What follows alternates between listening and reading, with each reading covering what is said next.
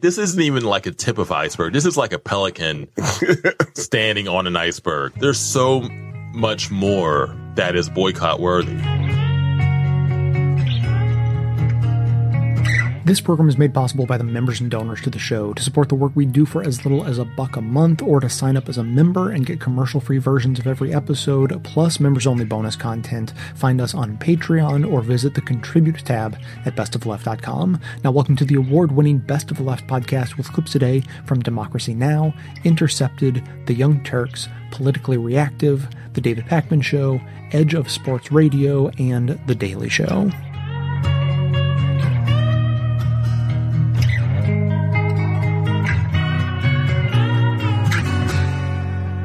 In the biggest display of athletic defiance for decades, football teams across the nation protested President Donald Trump after he attacked the NFL, NBA, and some of their most popular athletes for daring to draw attention to racism and police violence by taking the knee during the national anthem.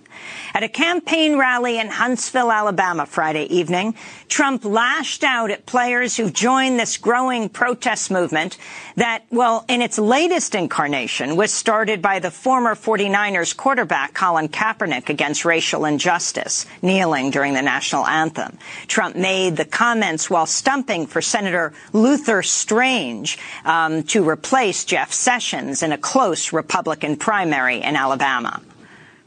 Wouldn't you love to see one of these NFL owners, when somebody disrespects our flag, to say, get that son of a bitch off the field right now, out, he's fired. He's fired!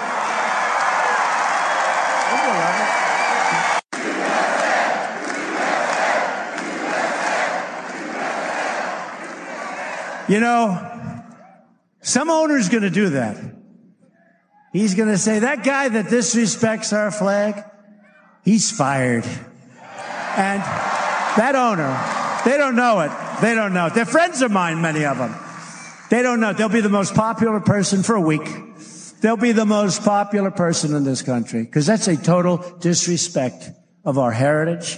That's a total disrespect of everything that we stand for, okay?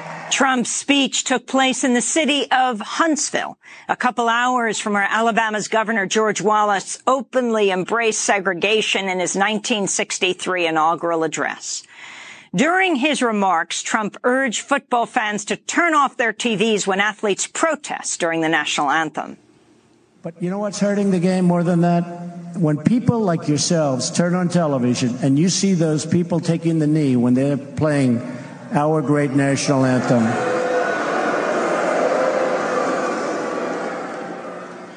The only thing you could do better is, if you see it, even if it's one player, leave the stadium. I guarantee things will stop. Things will stop. Just pick up and leave. Trump's comments come immediately. Well, Trump's comments immediately drew outrage and criticism. NFL Commissioner Roger Goodell said in a statement, quote, divisive comments like these demonstrate an unfortunate lack of respect. The NFL Players Association President Eric Winston said Trump's comments were, quote, a slap in the face to the civil rights heroes of the past and present. Former NFL wide receiver Anquan Boldin told ABC News he and other athletes are concerned about Trump's hate speech. I think the president's words are real divisive. I don't like the hate speech that is coming out of his mouth. Neither do the players in the locker room. So I think as a league, we need to stand together and show that we're all about uniting one another and not the divisive rhetoric that's coming out of the mouth of the president. Ahead of a series of NFL games Sunday, Trump again urged football fans to boycott NFL games unless clubs punish players who protest during the national anthem. He tweeted, if NFL fans refuse to go to games until players stop respecting our flag and country, you'll see change take place fast. Fire or suspend. NFL attendance and ratings are way down. Boring games, yes, but many stay away because they love our country. League should back U.S. Trump's comments sparked nationwide protests, with players on most teams participating in some form of protest ahead of Sunday games. NFL players who kneeled and locked arms during the national anthem included members of the Buffalo Bills, Denver Broncos, New Orleans Saints, Miami Dolphins, Tampa Bay Buccaneers, Cleveland Browns, Philadelphia Eagles, New York Giants. Super Bowl champions New England Patriots also protested, with white quarterback Tom Brady interlocking arms with teammates of color as others kneeled. Several players and staff from the Jacksonville Jaguars and Baltimore Ravens also knelt in defiance of a game in London. Journalist Sean King noted 27 players and staff from both teams participated in the protest, making it the most ever in one game, he wrote. And nearly the entire Pittsburgh Steelers team sat out the national anthem in the locker room ahead of their game against the Chicago Bears, who stood on the sidelines with their arms locked in solidarity. Meanwhile, during Game 1 of the WNBA Finals, the Lynx linked arms during the national anthem, while the Sparks stayed in their locker room. The protest spread to baseball teams as well, with the Oakland Athletics' Bruce Maxwell becoming the first major league player to kneel during the national anthem on Saturday night. Maxwell was born on an Army base. His father is in the military. He told reporters he's, quote, kneeling for people that don't have a voice. And on Saturday, legendary musician Stevie Wonder joined protesting athletes by kneeling on stage before his performance at the Global Citizens Festival.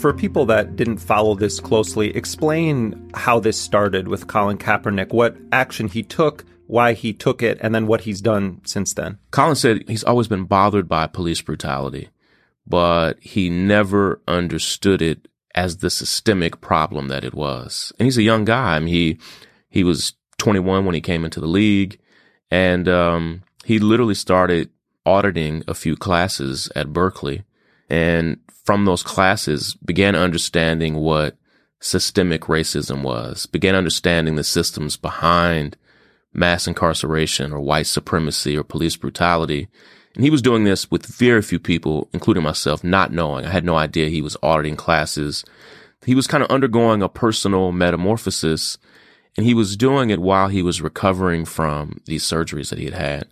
And during last summer, he saw the deaths of Philando Castile in Minnesota and Alton Sterling in Baton Rouge, and they just affected him personally. And really, without talking to anybody, he decided at a preseason game that he wasn't going to stand up for the national anthem. And so Colin and I had been talking for a couple of months at that point, and I think it really was a spur of the moment, gut decision where he heard the anthem and just decided, like, I'm not going to stand up for that. I don't feel like it. I don't believe it.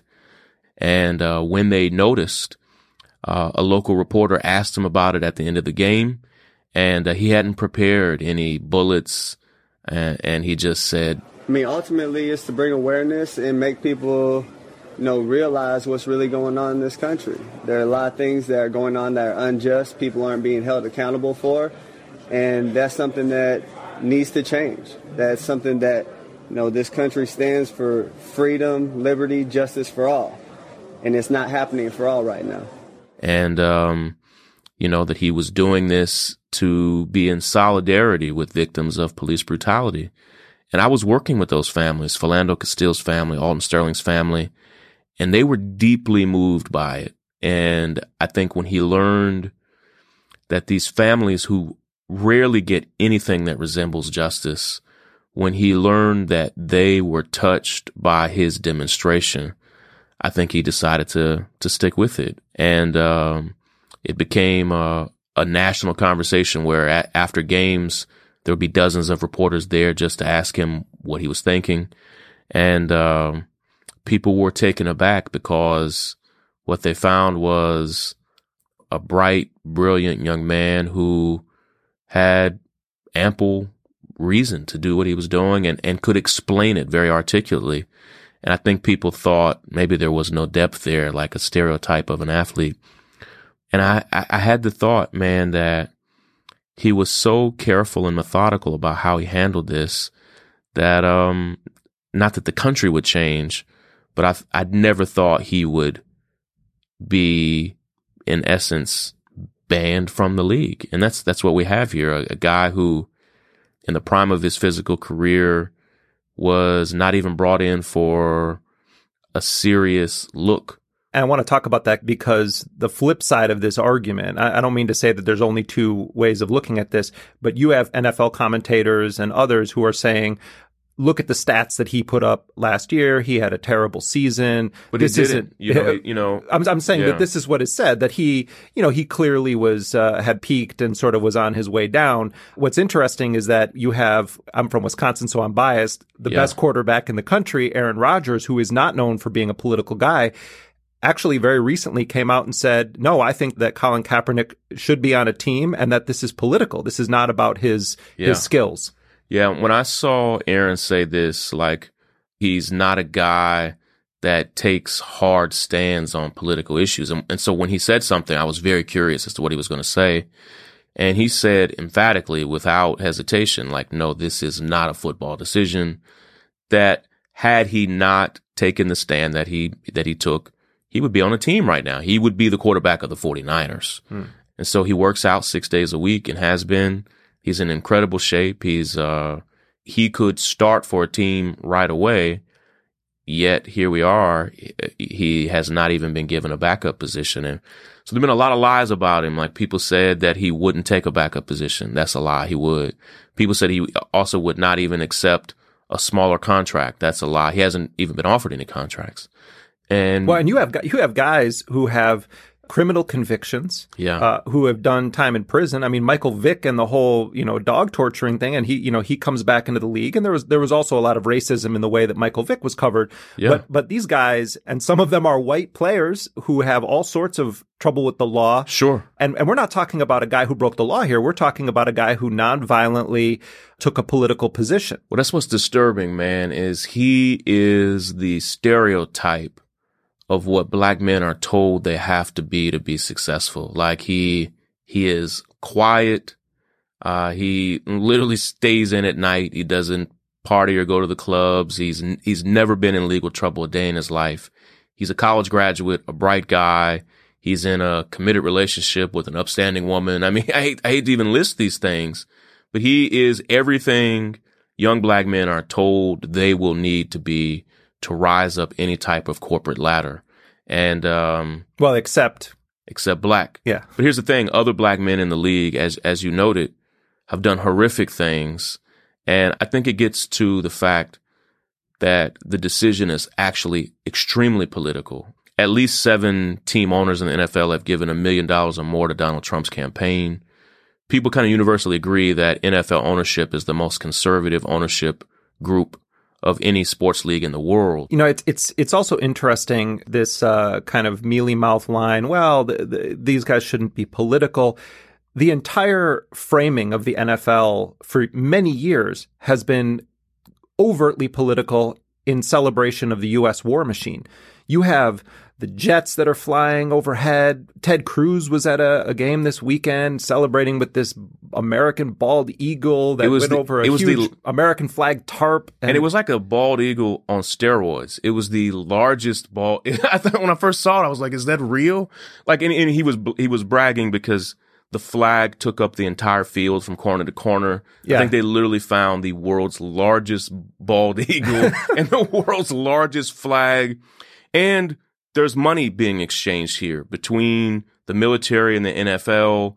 They actually are paying for a lot of these demonstrations. Then people didn't even understand that marketing dollars are at play. But also, and it's not like, oh, we're all coming together to celebrate our country. It is overtly about celebrating the part of our country that wages wars that increasingly a majority of people are against. So the politics is already drilled into the whole apparatus. It'd be one thing if we had some massive celebration of the First Amendment or the Fourth Amendment, as part of the patriotism. But it's just one part of America that's being honored, and that is the militaristic component of this country. Yeah, I agree. And in spite of that, people aren't looking at the nuanced nature of really what's at play here. Even the fact that they brought back Hank Williams Jr., who for the first time in almost 6 years will be doing his Monday Night Football anthem. Well, it's Monday night and we're ready to strike. Our special forces are in full flight. We're coming by air and on the ground. Monday Night Football's taking over the town. We gotta get ready. We gotta get right. It's gonna be a battle in the NFL tonight. They literally waited until President Obama left office because he had said horrendous, racist things about President Obama. They waited until Obama left office. You mean when John Boehner played golf with President Obama? Oh, yeah.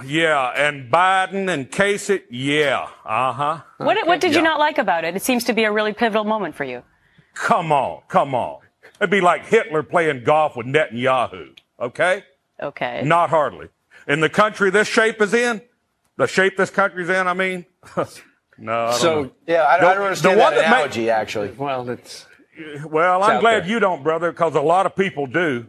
Well, they're the enemy. Who's the enemy? Obama. And then brought him right back to open up for Monday Night Football. And so for anybody to say, hey, Colin shouldn't be bringing politics to the field, it's already there. And I think, though, we have crossed a point where if 9 months ago people were saying he shouldn't be political, or other people were saying this is just a football decision, I think with comments from guys like Aaron Rodgers, but a few dozen athletes across the league, many of them who have been lifelong competitors of Colin, have all come out to say, listen, cut the crap. This is just about them not liking his politics and not liking the stand that he took. And that's why I thought a boycott was necessary. Like, that's not okay.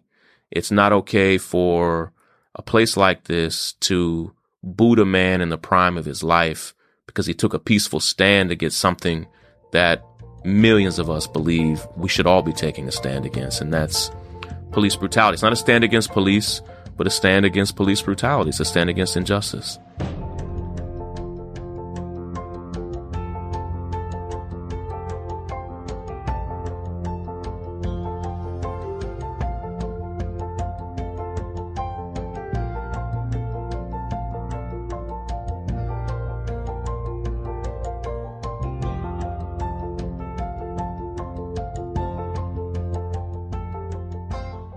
Huge story about the NFL and people not standing for the anthem. Donald Trump's very angry. He thinks people should be fired. He started a firestorm about that on Friday night that has raged throughout the weekend.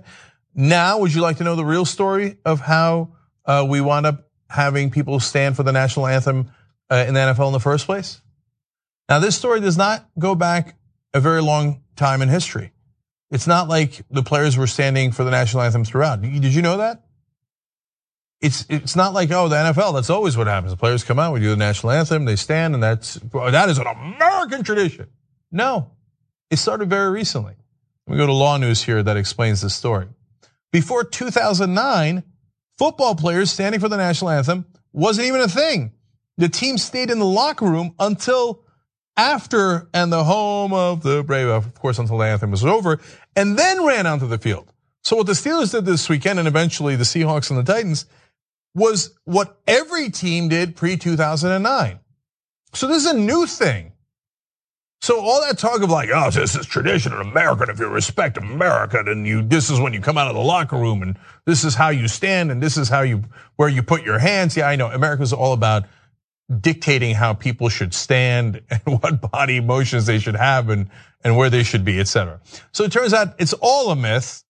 So why did it start later anyway? This is a really interesting part.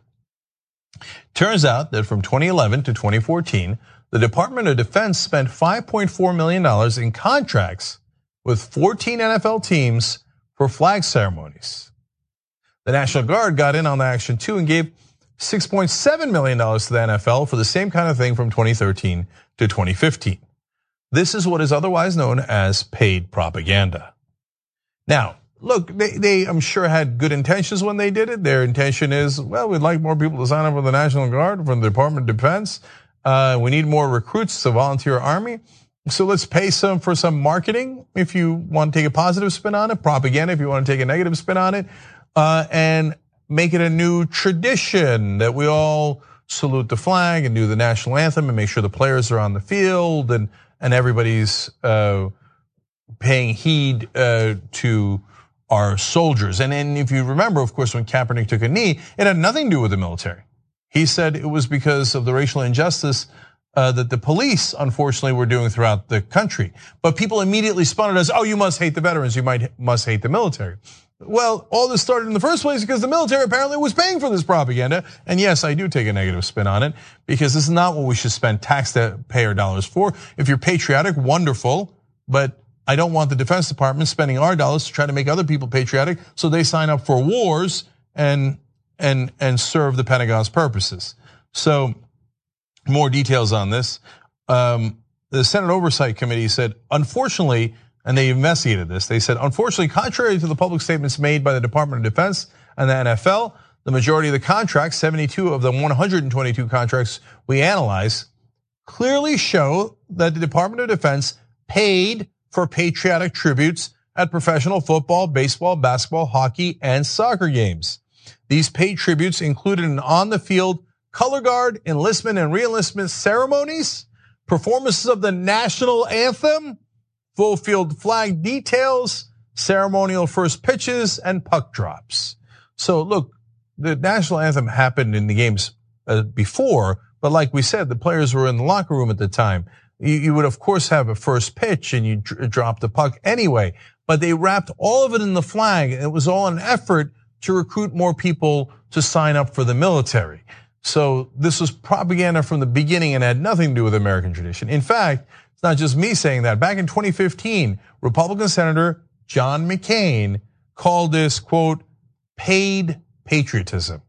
And he went on to say that the charades conducted not out of a sense of patriotism, but rather done for profit in the form of millions in taxpayer dollars going from the Department of Defense to wealthy pro sports franchises. And he came out strongly against it. And that is how all of this began in the first place. Know the reality, know the truth. And that right there is what this is actually about.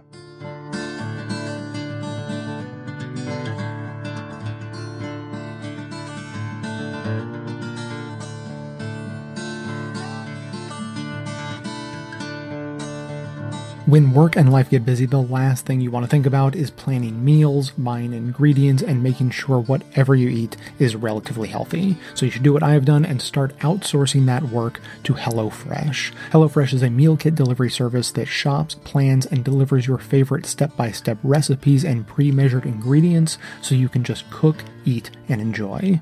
And HelloFresh offers a wide variety of chef-curated recipes that change weekly, including the Classic Plan, which comes with a wide variety of meat, fish, and seasonal produce, the Veggie Plan, vegetarian recipes with plant-based proteins, and the Family Plan, quick and easy meals the whole family will love. And what I found best about HelloFresh is that I never end up spending all night in the kitchen because recipes only take around 30 minutes.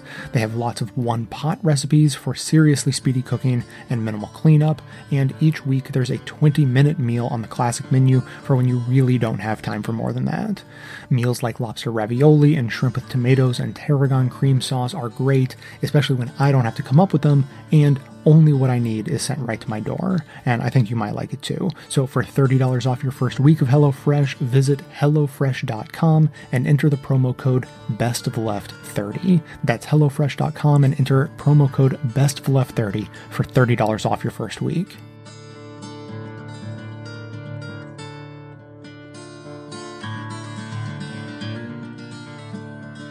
I did write something about the NFL a couple weeks ago, and about Kaepernick, and just about the fact that you know, I get why people are protesting and making a big deal out of his, you know, unemployment and the reaction to his protest. But with all of the fuck shit that the NFL has going on, this isn't even like a tip of iceberg. This is like a pelican standing on an iceberg. There's so much more that is boycott worthy. Oh, yes. Like the whole concussion thing, the fact that they lied to, you know, the public and the players for years. Mm-hmm. And, you know, so many ex-players coming up with CTE and just damaged and destroyed bodies, and their whole like hypocrisy and completely arbitrary stances on domestic violence. Yeah. I remember reading something a couple years ago where, you know, they make this big stink with breast cancer awareness, and they have the pink helmets and the pink socks and the pink uniforms, all the players, and only like 8% of the proceeds from that stuff actually went to breast cancer research. Wow. So there are, I mean, and you know, the NFL is a corporation, and you know, if you a nonprofit corporation until recently, and if you dig in the guts of most corporations, you're going to find, you know, stuff that, you know, it's the reason why some people who go to a meat packing plant don't eat meat. It's like, I don't want to see how the shit is made. But yeah, Kaepernick's, this story is just one of many that, you know, if you want to boycott the NFL, then you could just like this be blindfolded and just throw something at a dartboard and just pick a reason. Non-guaranteed contracts. All right. That's the boycott. And that's another thing. It's the most dangerous out of the major professional sports. Out of the 4 major professional sports, is by far the most dangerous, has the lowest, I guess, average career, and they're the only ones without guaranteed contracts. Yeah. Right. So, which means for people listening who aren't, because we don't have a ton of sports fans, it just means that like they can sign you to a $300 billion contract, and then on the first day, if you don't perform the way they want you, they cut you and you get none of it. You just get what you already been paid for. You don't get the rest. They don't fulfill it. And it's also the most violent of all the major sports. So your careers are shorter and you get longer lasting injuries. So it really begs the question, why do people play? And secondly, maybe this was a good thing for Colin Kaepernick because he'll be with us longer. That's a good way of looking at it. You know, it's you know, you can't really criticize the NFL for not caring about black people when they've shown that they don't care about people. And just money like that, you know. So you got to care about people first before you even start thinking about like black people. There are black people.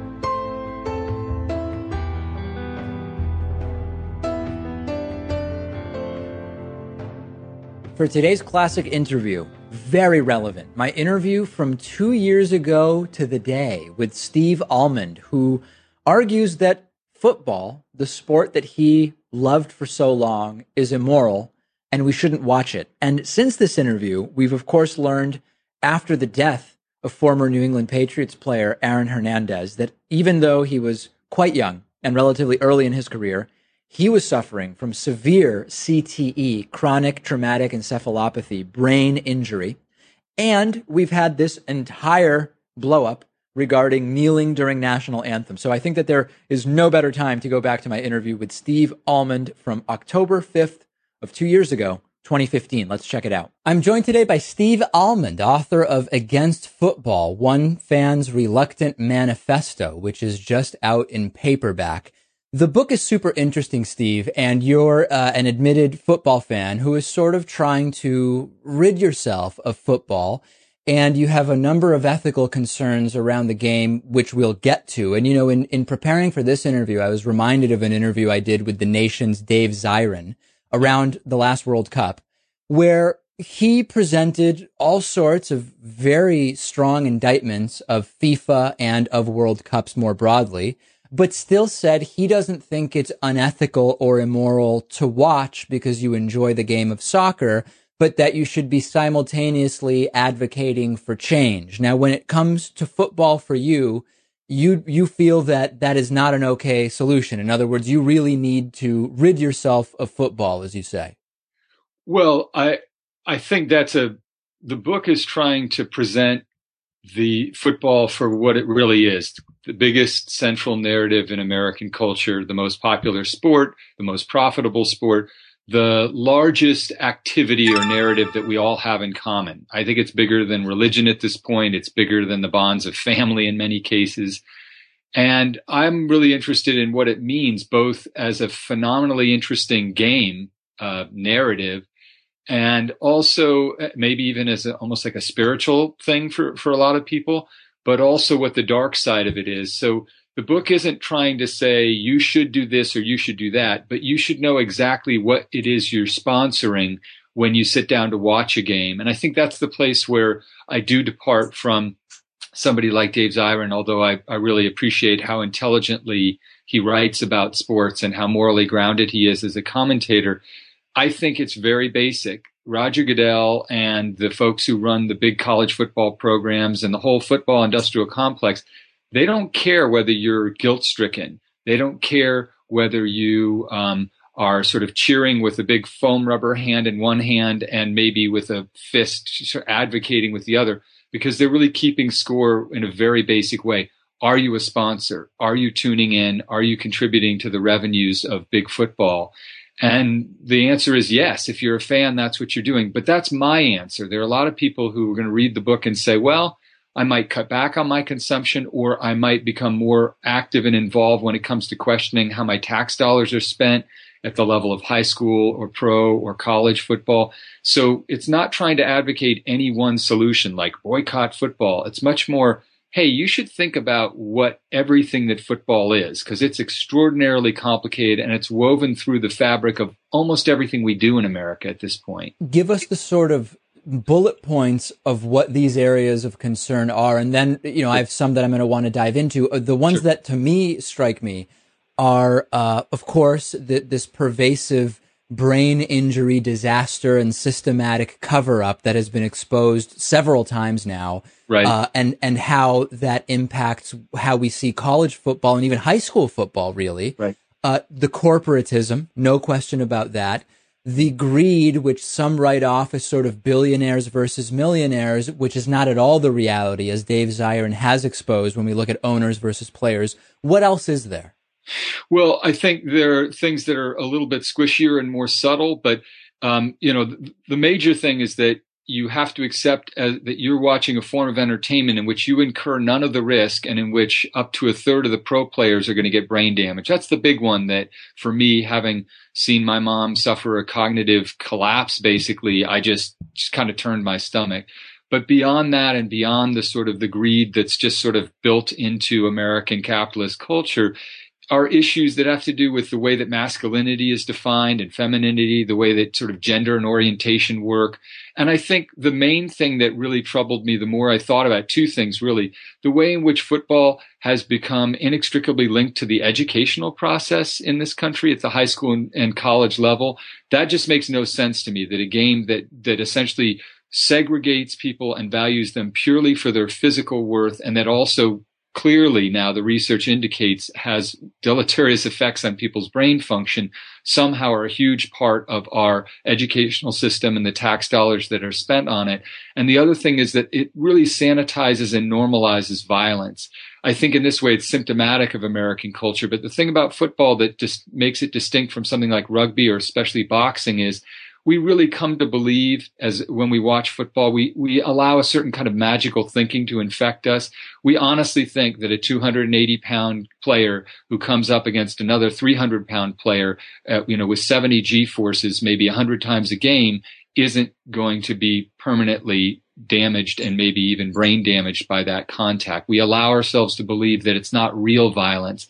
And I think that abstracting of what real violence is and its real human toll is the same mentality that's in operation when, for instance, we send soldiers overseas and they suffer whatever they suffer. And then when they come back to the United States, we just aren't particularly interested in their suffering. Do you think that, well, let me frame it a different way. There's many people I know who, if I said to them, football really has this inherent tolerance for what are debilitating brain injuries to a significant percentage of the players. Football really has this tolerance for this total corporatism. Football tolerates even arguably homophobia and even racism in some cases, blah, blah, blah. And they would look at me and with a totally straight face, they would say, David, I know what you're saying, but right. I just like watching the game. I don't believe any of those things, and watching the game isn't going to change my opinion. Is right. that a valid defense in your mind, or are you legitimizing those problems merely by watching? I don't know that you're legitimizing them. I think you're consuming and really in that way kind of taking part in a game that has certain values that we really would never condone outside the realm of football. That's what's so amazing about football. It's such a remarkable spectacle. It's so thrilling, and our attachment to it is so deep that we essentially throw whatever moral qualms we might have out as citizens, as parents, as maybe even as people of faith. Those go out the window. If you think about how Jesus would regard the Jesus I'm talking about, sort of the Sermon on the Mount, who was turn the other cheek, avoid violence. Right. Not the evangelical right-wing Jesus. Well, right. The guy who was, turning over the money changers' tables, who was a radical who believed in the gospel of love as a revolutionary force. Yeah. That Jesus would look at football and say, oh, I recognize that. The nearest cognate I have is the spectacles that the Romans throw, these gladiatorial combats where there's clear bloodlust, there's a clear effort to distract the people from incompetent venal leadership and from a kind of injustice that I am my whole mission is to put across, that we've got to be more merciful and kind and less violent towards one another. There, a lot of people would say they believe in what Jesus said on the Mount, and then they would, watch a football game, and when a running back scores a touchdown by knocking the linebacker senseless and says, thank God, I'm glad, I believe in God, and I'm glad he was watching over this gridiron, they would see no sense of cognitive dissonance. But in this sense, David, it's really, it's more typical of an American human, but especially an American mindset. That is, we love certain pleasures in this culture, but we don't like interrogating those pleasures morally. It's very unpleasant. We all love bacon, or most of us do, but we certainly have no interest in going to the slaughterhouse. What my book is attempting to do is to say, look, I loved football for 40 years as a sport and as a spectacle. It's ecstatic and beautiful. It's the body at play. It's greatness and poise and discipline and teamwork and all these virtues, many of them manly, but still virtues that are nothing but laudable. And also, while you're consuming all that, there's also this other stuff. And this other stuff is really, you're a part of the larger system that fosters that. You talked about homophobia as like maybe the NFL is homophobic. It's not a maybe. When you have a collective freak out at the idea that a single gay employee is going to enter your workforce, right. That's just, when you look at any other workplace, we would never accept that. Maybe the Catholic Church or, an evangelical business, but we would never accept that in most other realms of our life. Just like we would never accept a workplace where the ownership says, 30% of the employees are going to get long-term cognitive ailments, but what are you going to do? It's just they incur the risk. They know what they're doing. We don't watch coal miners get black lung, right? But we could all recognize that it was a real problem and the workplace needed to change. We are actually watching the coal miners get black lung. That's what we're doing every Sunday. We're watching guys who are getting brain damage, and we're seeing some of them take their own lives or sort of suffer in silence years later. And we're saying collectively and individually, I'm okay with that.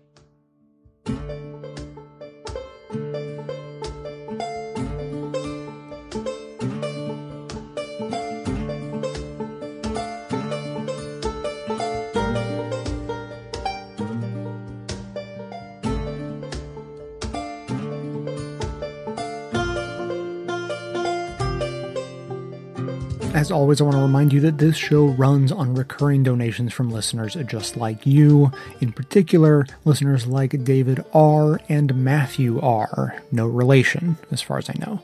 Both of whom went above and beyond. They signed up as professional protester level members. So thanks so much to them for their support and to all other members and donors who help keep this show going.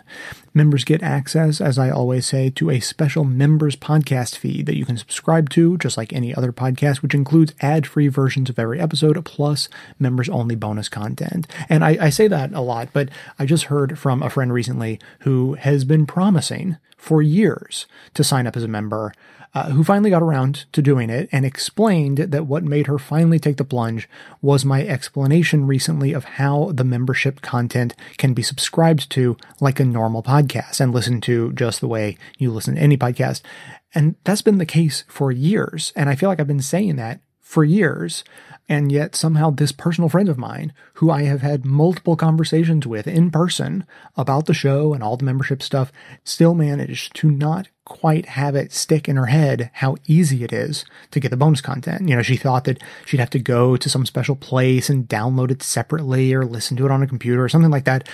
So I figured if she, of all people, was still confused by that, then I must not have been doing a good enough job explaining all of this, and I should have started focusing on this point a long time ago. So again, when you sign up as a member on Patreon, you will immediately receive information about subscribing to a brand new podcast feed that you can use just like any other podcast in any podcast player you like. And once you subscribe to it, it will act just like any podcast you listen to. The difference is that the show, Best of Left, will no longer have ads in it. Nice.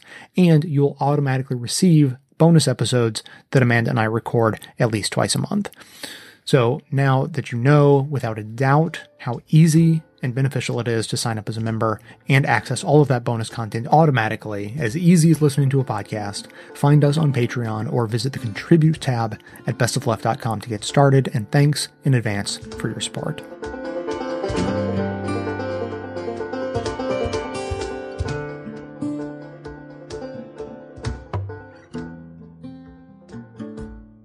A lot of the debate around these NFL players kneeling seems to occur in a historical vacuum. The history of athletes and protest is seldom mentioned. And what's worse, the reason why Colin Kaepernick and his comrades began protesting during the national anthem has been drowned out in the shouting.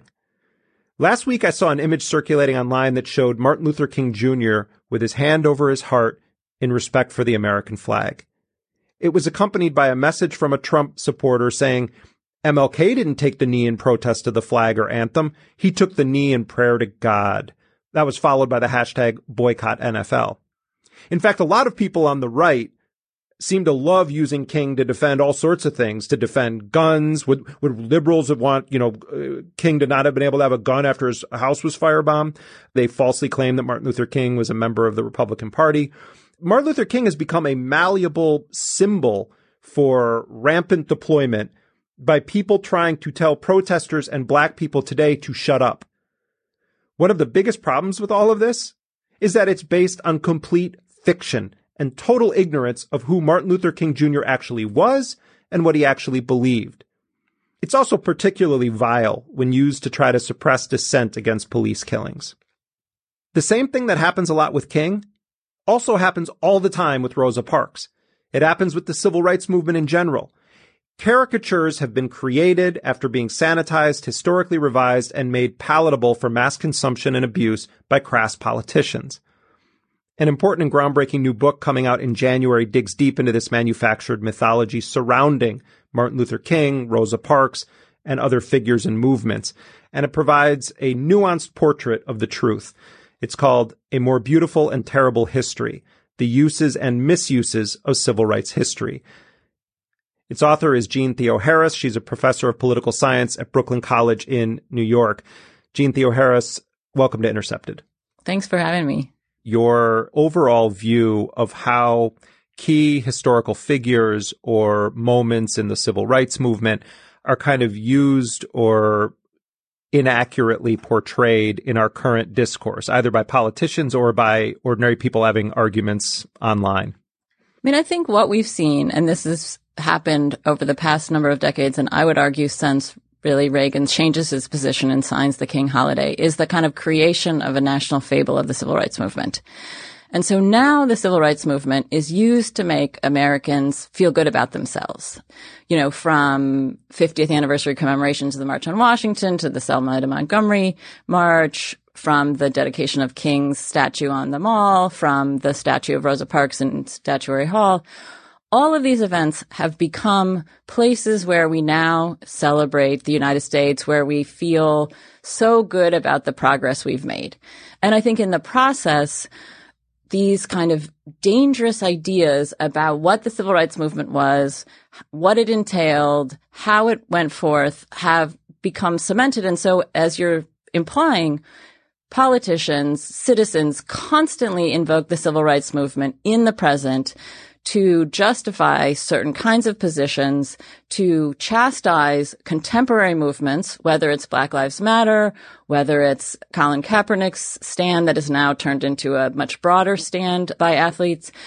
We're constantly being bombarded with, this is not what King would do, you know, be like King, be like Parks, that strip and utterly distort what the civil rights movement was and what people like King and Parks actually did and stood for. Right. And we interviewed Tavis Smiley, who wrote an excellent book about the last year of King's life, where King was basically disinvited to everything. He was no longer embraced by the mainstream of the civil rights movement. And he was increasingly denouncing U.S. imperialism, talking about how my own government is the greatest purveyor of violence on earth. It's the one King quote that I would love to see at an NFL game when they have all the rockets and the war craft flying over it. Let's put that Martin Luther King quote up about the U.S. government being the greatest purveyor of violence on earth. Absolutely. But I mean, I think we also need to remember that even the King at the high water mark of 1963 is not popular. So in Gallup poll the week before the March on Washington, 2/3 of Americans don't support the March on Washington. You have congressmen denouncing it as un-American. And in the wake of the March on Washington, the FBI and the Kennedys, this is the moment when you see the escalation of surveillance of Martin Luther King, to kind of wall-to-wall surveillance of him. They call him a demagogue, the most dangerous. Even in this moment, right? We're not even at 67 King with the public speech against the war in Vietnam. We are at King and the March on Washington, and that King is seen as dangerous, and that King is surveilled, right? It's not just 67 and 68 King.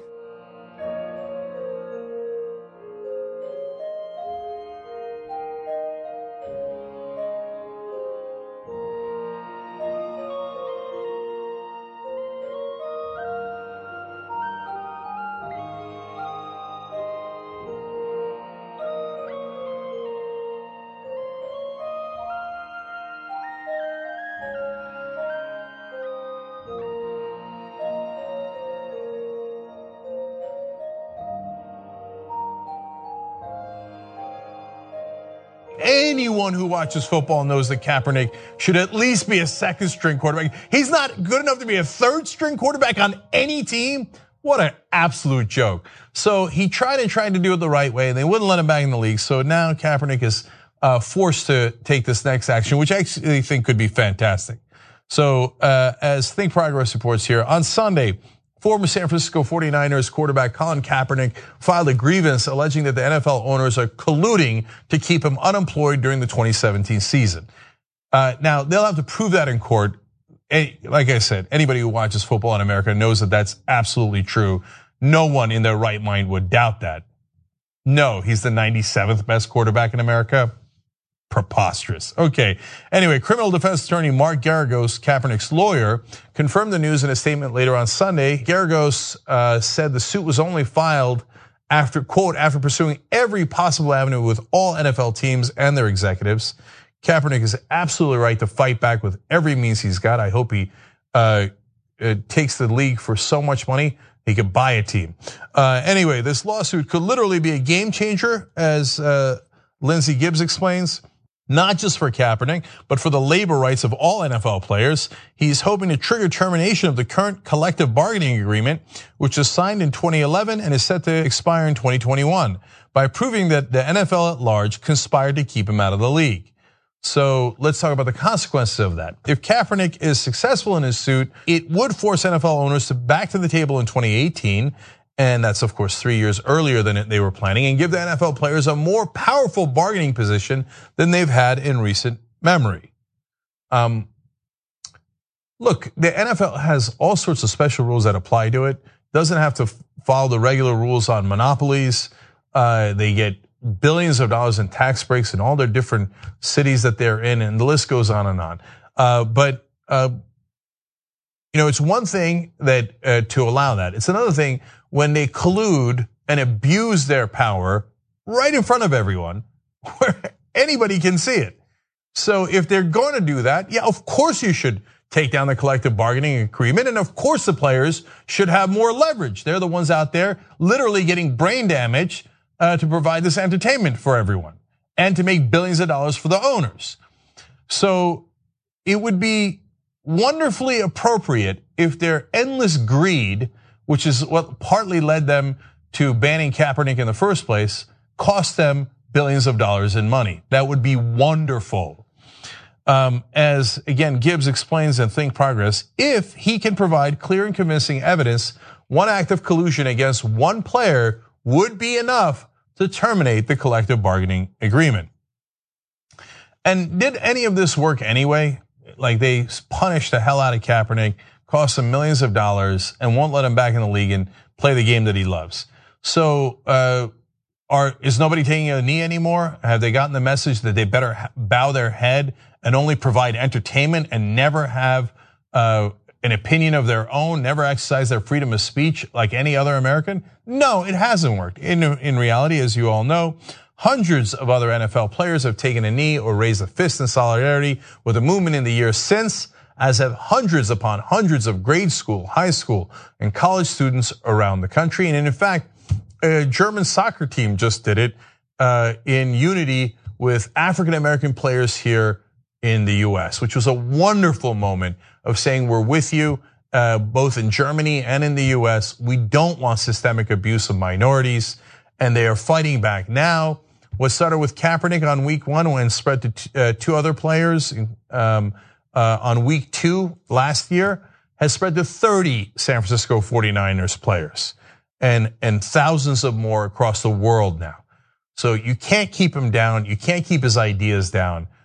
He's right about this, and we need to fix our system. We need to fix police training in this country and make it better for all of our communities, all of the citizens of America. Kaepernick is an absolute American hero for doing that.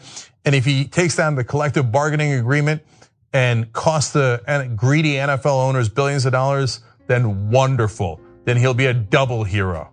Go get him, Kaepernick. He's doing more outside the league than other quarterbacks are doing inside the league.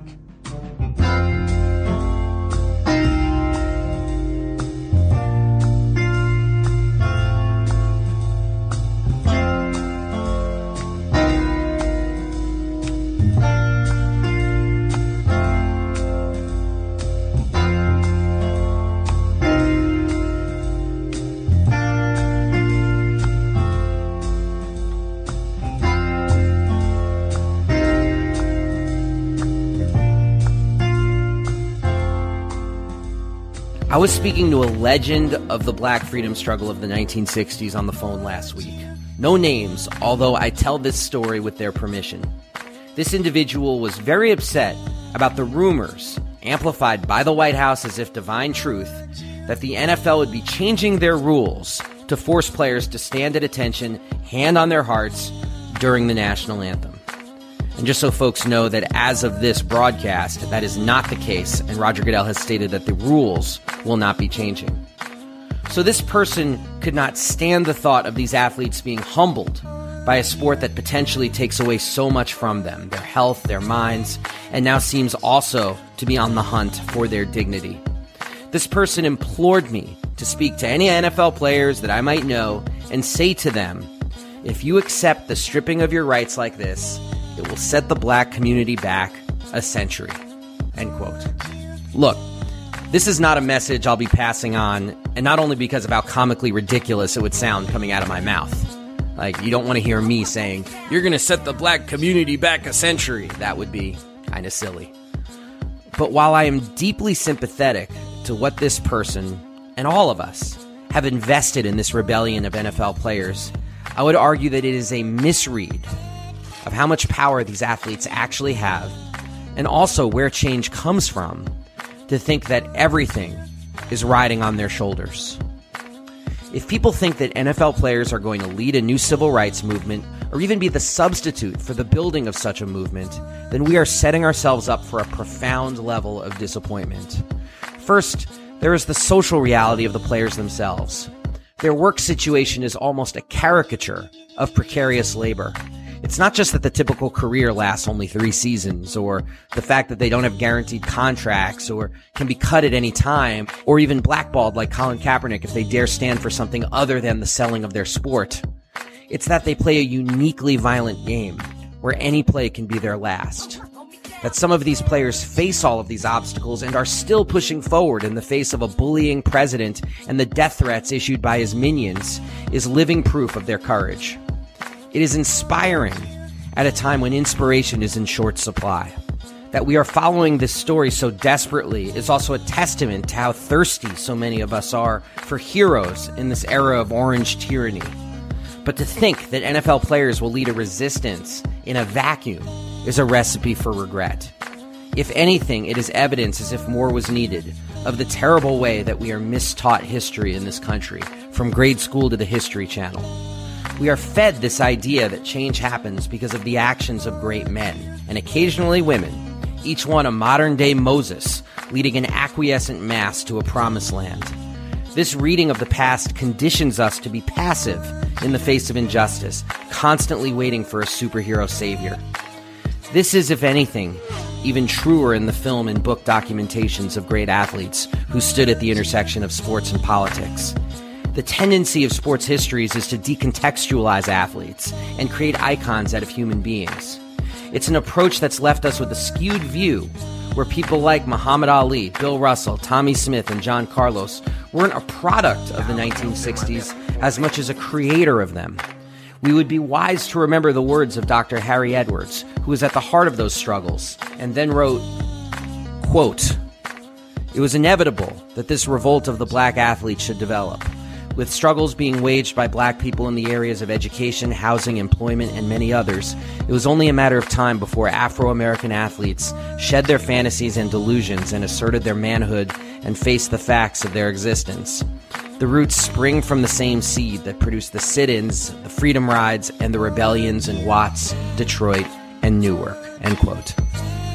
Similarly, Billie Jean King in Title IX legislation never sees the light of day without the women's liberation movement. Yes, Billie Jean King shaped that movement, but the movement itself, as she herself says, was a precondition to her emergence. Today, these NFL players are not fighting because they are poring over statistics that show police shootings are up in 2017, or because they woke up one day and decided that silence was not an option. They exist because of the Black Lives Matter movement. They exist because of the horrors broadly felt when video of police shooting the unarmed, like Terrence Crutcher and Walter Scott, or the legally armed, like Philando Castile, hit social media. The heroic actions of NFL players raise awareness about an issue that the current president refuses to discuss. But while amplifying the movement is critical, it's not a substitute for a movement in and of itself. The most far-reaching grassroots response to these players has been the sight of young athletes taking a knee, from cheerleaders to soccer players, from high school football players willing to get kicked off their team to German soccer stars. It's remarkable to see, but it's also not enough. If players are going to keep up the fight, it will only be because we are doing the hard work of building anti-racist movements in the streets. This is one instance where watching pro athletes absolutely cannot afford to be a spectator sport.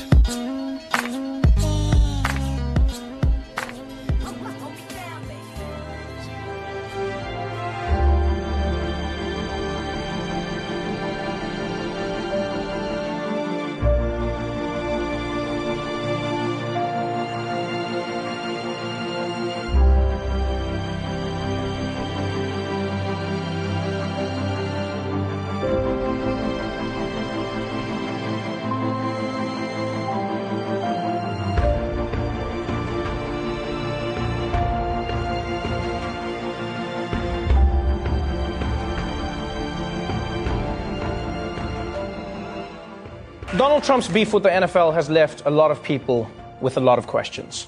But the question that has come up for me once again is, when is the right time for black people to protest? Everyone has a different answer. For me, it's right before lunch, because that's when I'm hangry, right? And after lunch, I get the itis. I'm not effective. But if you want to know when black people should protest, you've got to go right to the source. Treasury Secretary Steve Mnuchin. I think what the president is saying is that the owner should have a rule that players should have to stand in respect for the national anthem. This isn't about Democrats. It's not about Republicans. It's not about race. It's not about free speech. They can do free speech on their own time. Is it not about their First Amendment rights? No, it's not. They have the right to have their First Amendment off the field.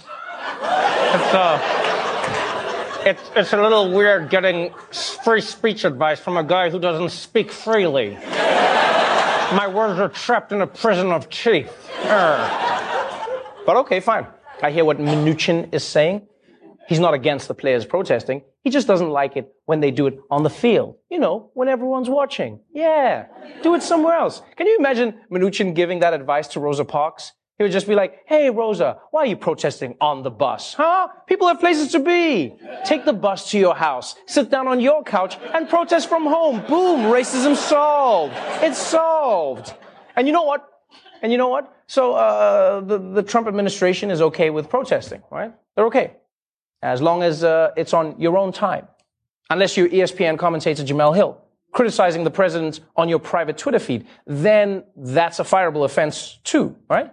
Although I do understand where Trump is coming from, because Twitter is his workplace, so it's a different thing. But I get it. You do it not in public. Here's another example. Over the weekend, Stevie Wonder took a knee on his own time, in his own show. And even then, a former Republican congressman tweeted, Stevie Wonder takes a knee for the anthem during a concert. Another ungrateful black multimillionaire. Ungrateful to whom? I'm fascinated by that concept. People always say, ungrateful to whom? This idea that black people should be grateful is some sneaky ass racism. Yeah, because when a white billionaire spends a year screaming that America is a disaster, he's in touch with the country. But when a black man kneels quietly, he should be grateful for the successes America has allowed him to have? How is that ungrateful? I don't understand. You know what would be ungrateful? What would be ungrateful is if Stevie Wonder got his sight back and then started complaining about colors. That would be ungrateful. If he was like, hey man, if he was just like, hey man, what the is up with pink? That's a garbage ass color. Be like, all right, Stevie, you're being ungrateful, Stevie. You're being ungrateful. Yeah, it almost feels like white people earn the money, but black people are given it. They play a game for a living. They make millions of dollars. They're ungrateful millennial millionaires who won't stand for their own anthem. I wish some of these players who get on one knee during the national anthem would get on both knees. And thank God they live in the United States of America. Where they're not only free to earn millions of dollars every year, but they're also free from the worry of being shot in the head for taking a knee like they would be if they were in North Korea. Okay, wait. You think black Americans are free from the worry of being shot by agents of the state? That's the whole thing that they're protesting in the first place. That's exactly what they're protesting. In fact, if black Americans went to North Korea, they wouldn't get shot just for being black. Just ask Ambassador Dennis Rodman. It wouldn't happen. So again, when is the right time to protest? Well, according to Trump's press secretary, Sarah Huckabee Sanders, it's not the when that's a problem. It's the how that black people are getting wrong. I think if the debate is really for them about police brutality, they should probably protest the officers on the field that are protecting them instead of the American flag. Oh, I see. Oh, don't protest the flag.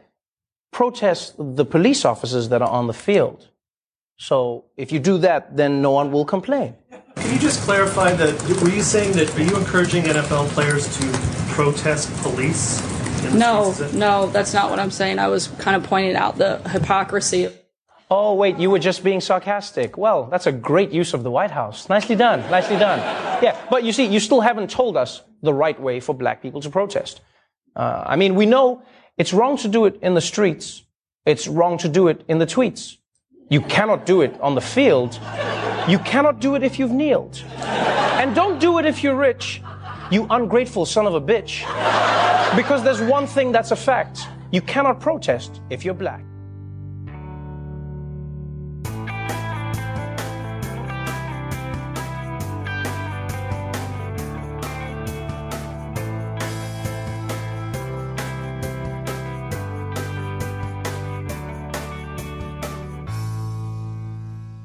We've just heard clips today, starting with Democracy Now! Laying out the widespread response to Trump's attacks on protesting NFL players. Intercepted spoke with Sean King about the origins and intentions of Kaepernick's protest.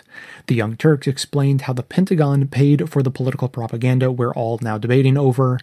Politically Reactive went past the protest and looked deeper at some of the troubling aspects of the NFL. Likewise, the David Pakman Show dug into their archives for a classic interview making the argument to boycott the NFL 2 years ago. The Young Turks gave a recent update on Kaepernick's fight with the NFL that has resulted in a lawsuit being filed claiming collusion against him. On Edge of Sports Radio, Dave Zirin gave a few of his choice words on the role that the larger protest movements have played in making the high-visibility NFL protests possible. And finally, we just heard The Daily Show ask and answer the question, when is the right time for black people to protest? You can find links to each of these segments in the show notes for easy reference and sharing. And now, we'll hear from you. Hey Jay, this is Annie from Alabama. I'm calling back because my last recording didn't quite go through so well. I must have been driving through a bad area. I also listen to your show to and from work. My thing about guns is I fall, I'm very much hard left politically, but this is the one area that I deviate from the traditional left of center politics. I have a gun myself. I started shooting guns when I was 6. I have never stopped. When I was 12, I got a little pink rifle and I started shooting competitively in skeet competitions, and I did pretty well. It was super fun. I also have a semi-automatic handgun that I keep in my car because I do work out of my vehicle. I drive places all day long. Sometimes I'm out late at night. Sometimes I'm in unsafe locations. And it helps me mentally to know that I do have a gun with me for personal protection purposes. I'm also queer and disabled, and I'm dating a black woman. And there are plenty of people down here in southern Alabama that hate my guts. And they are armed to the teeth. And it really makes me feel uncomfortable knowing that people who want me dead are armed and I'm not. So I arm myself. I also have privilege in the sense that I'm a white person. If I were pulled over by the police for a broken taillight and they asked me if I had a gun on my person and I said yes, I would not instantly be shot dead because I look very unassuming. I am I'm a relatively attractive, tiny white woman. They would not see me as a threat. Also, I don't like the fact that most leftists have no idea about anything about guns. I listen to some other lefty politics podcasts, and when they're speaking about guns, it grates on me because they're speaking from a place of ignorance. They don't know anything about guns. These people were completely taken by surprise when they learned about bump stocks and that you could, in fact, take a semi-automatic weapon and turn it into what was pretty much a machine gun. They didn't know that was possible, not much less legal. I think that is a very dangerous thing, very dangerous thing to be ignorant of. Even if you don't want to engage in gun culture and own a gun, you gotta know a little bit about them just because of the country that we're living in. Also, just on a larger political level, there are lots of times when revolution or political change has only happened because of the disenfranchised being armed. And the one that's coming to mind specifically are the Black Panthers. They were armed, they had guns, and the only reason that they were as successful as they were is because they were armed. Because they scared people.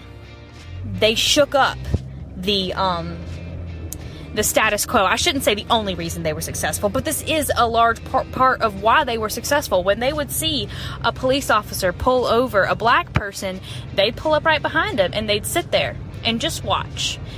And the cop knew that they were armed.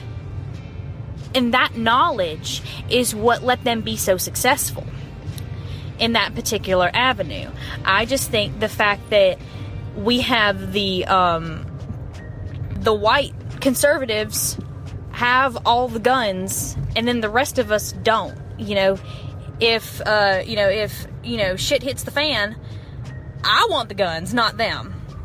And I know a lot of people are going to disagree with me on this. I'd be happy to take other opinions and take criticism on this. And I'd like to hear some other thoughts on it that disagree with me. Thank you so much, Jay.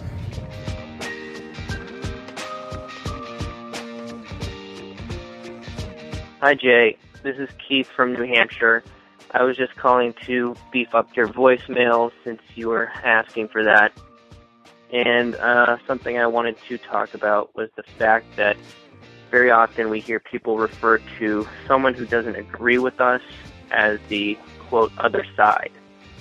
I actually like to spend a lot of time finding where I have things in common with people who may disagree with me on party affiliation or this, that, or the other argument.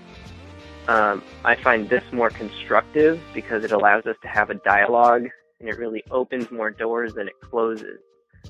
I know that when you were talking about gun control, you weren't putting it into very binary terms and that you didn't mean to isolate anyone, but it was just something that came to mind because when I hear someone talk about something like climate change, for example, I don't think that we're actually on different sides. I think most people agree that climate change is real, is caused by human activity, and when people go on TV and they present two sides or the other side of this argument, they're really not doing justice to the science or the polls that show that most people agree on this issue.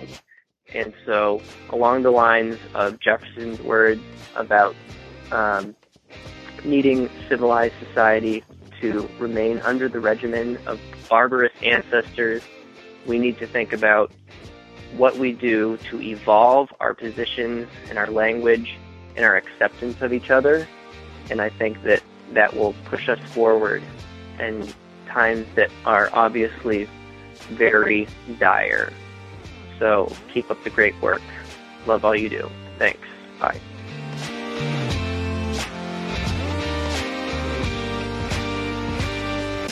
Thanks for listening, everyone. Thanks to the volunteers who helped gather clips to make this show possible. Thanks to Amanda Hoffman for all of her work on our social media outlets and activism segments. And thanks to all those who called into the voicemail line. If you'd like to leave a comment or question of your own to be played on the show, simply record a message at 202-999-3991. Now, my own thoughts on today's topic. Like many of you progressive political junkies out there, I don't follow sports, and I really couldn't care less about them on a personal level. But this wasn't always the case. I actually grew up avidly watching sports, probably about as much, if not more, than any average American kid. And then around junior high or so, I realized, and I don't know if this realization came all at once or if it dawned on me slowly, that I was just wasting huge amounts of time watching sports, and that the outcomes of all of those games had literally zero measurable impact on my life. So after that, for a long time, I went pretty hard in the other direction. You know, I was poo-pooing sports in general and really holding the opinion that they weren't just a waste of time for me, but that they were a waste of time for everyone.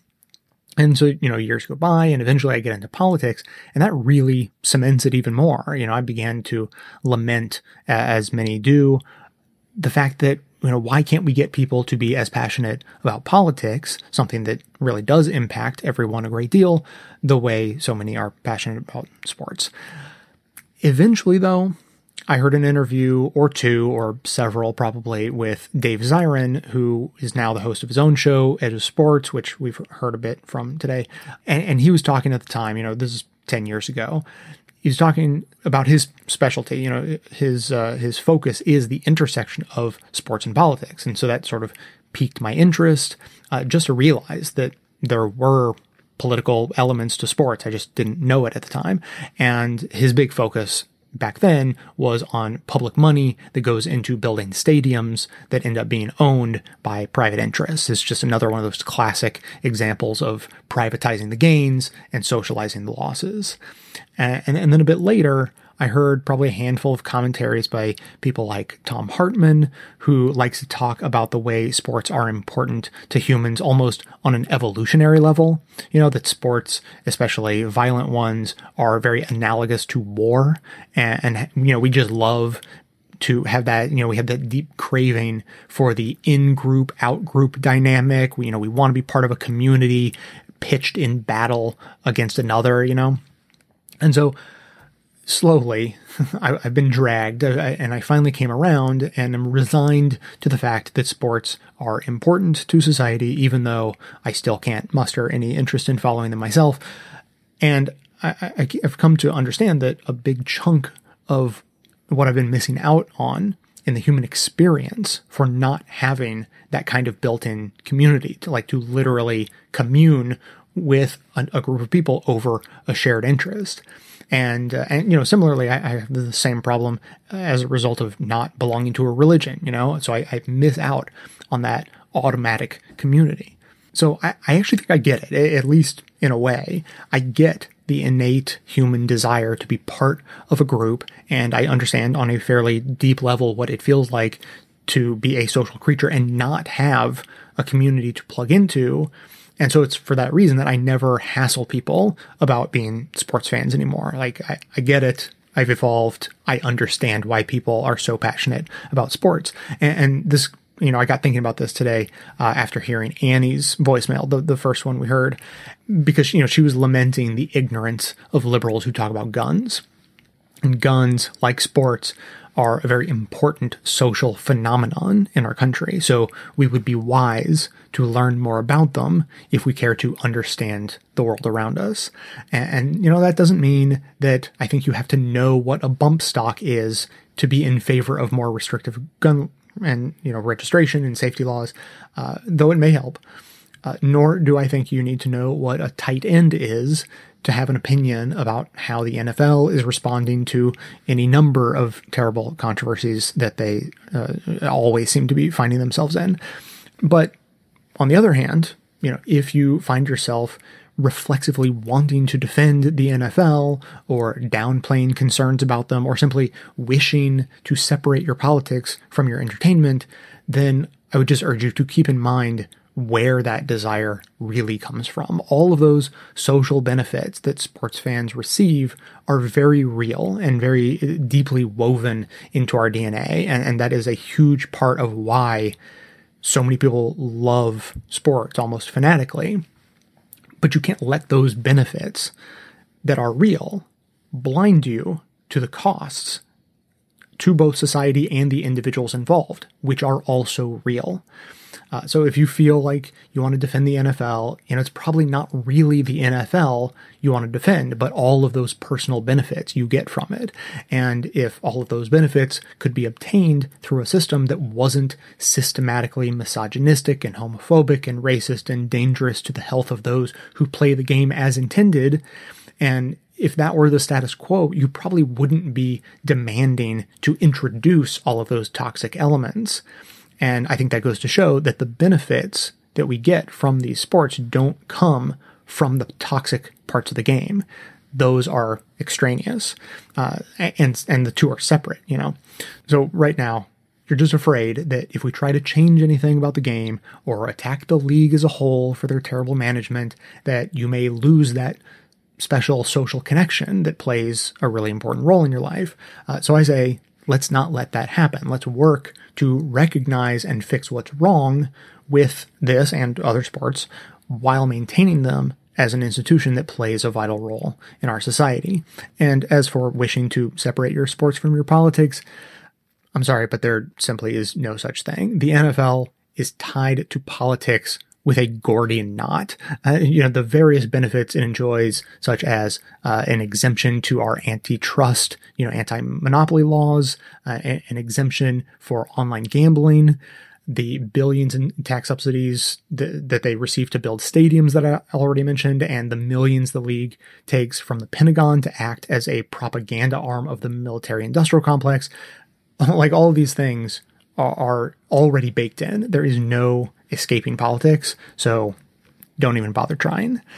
If you have thoughts on this or anything else, as always, the number to dial 202-999-3991. That's going to be it for today. Thanks to everyone for listening. Thanks to those who support the show by becoming a member or making donations of any size at patreon.com, as that is absolutely how the program survives. Of course, everyone can support the show just by telling everyone you know about it and leaving us glowing reviews on iTunes and Facebook to help others find the show. You can also help us in our mission to aggregate and amplify the best progressive media by joining up with us on Facebook and Twitter and sharing all of the great content we're putting out there. And for details on the show itself, including links to all of the sources and music used in this and every episode, all that information can always be found in the show notes on the blog. So coming to you from inside the Beltway, yet outside the conventional wisdom of Washington, D.C. So coming to you from inside the Beltway, yet outside the conventional wisdom of Washington, D.C. My name is Jay, and this has been the Best of the Left podcast, coming to you every Tuesday and Friday, thanks entirely to the members and donors to the show from bestoftheleft.com. And it's a crying shame how we get so trained. We can't see past our own sad stories and wonder what we're missing.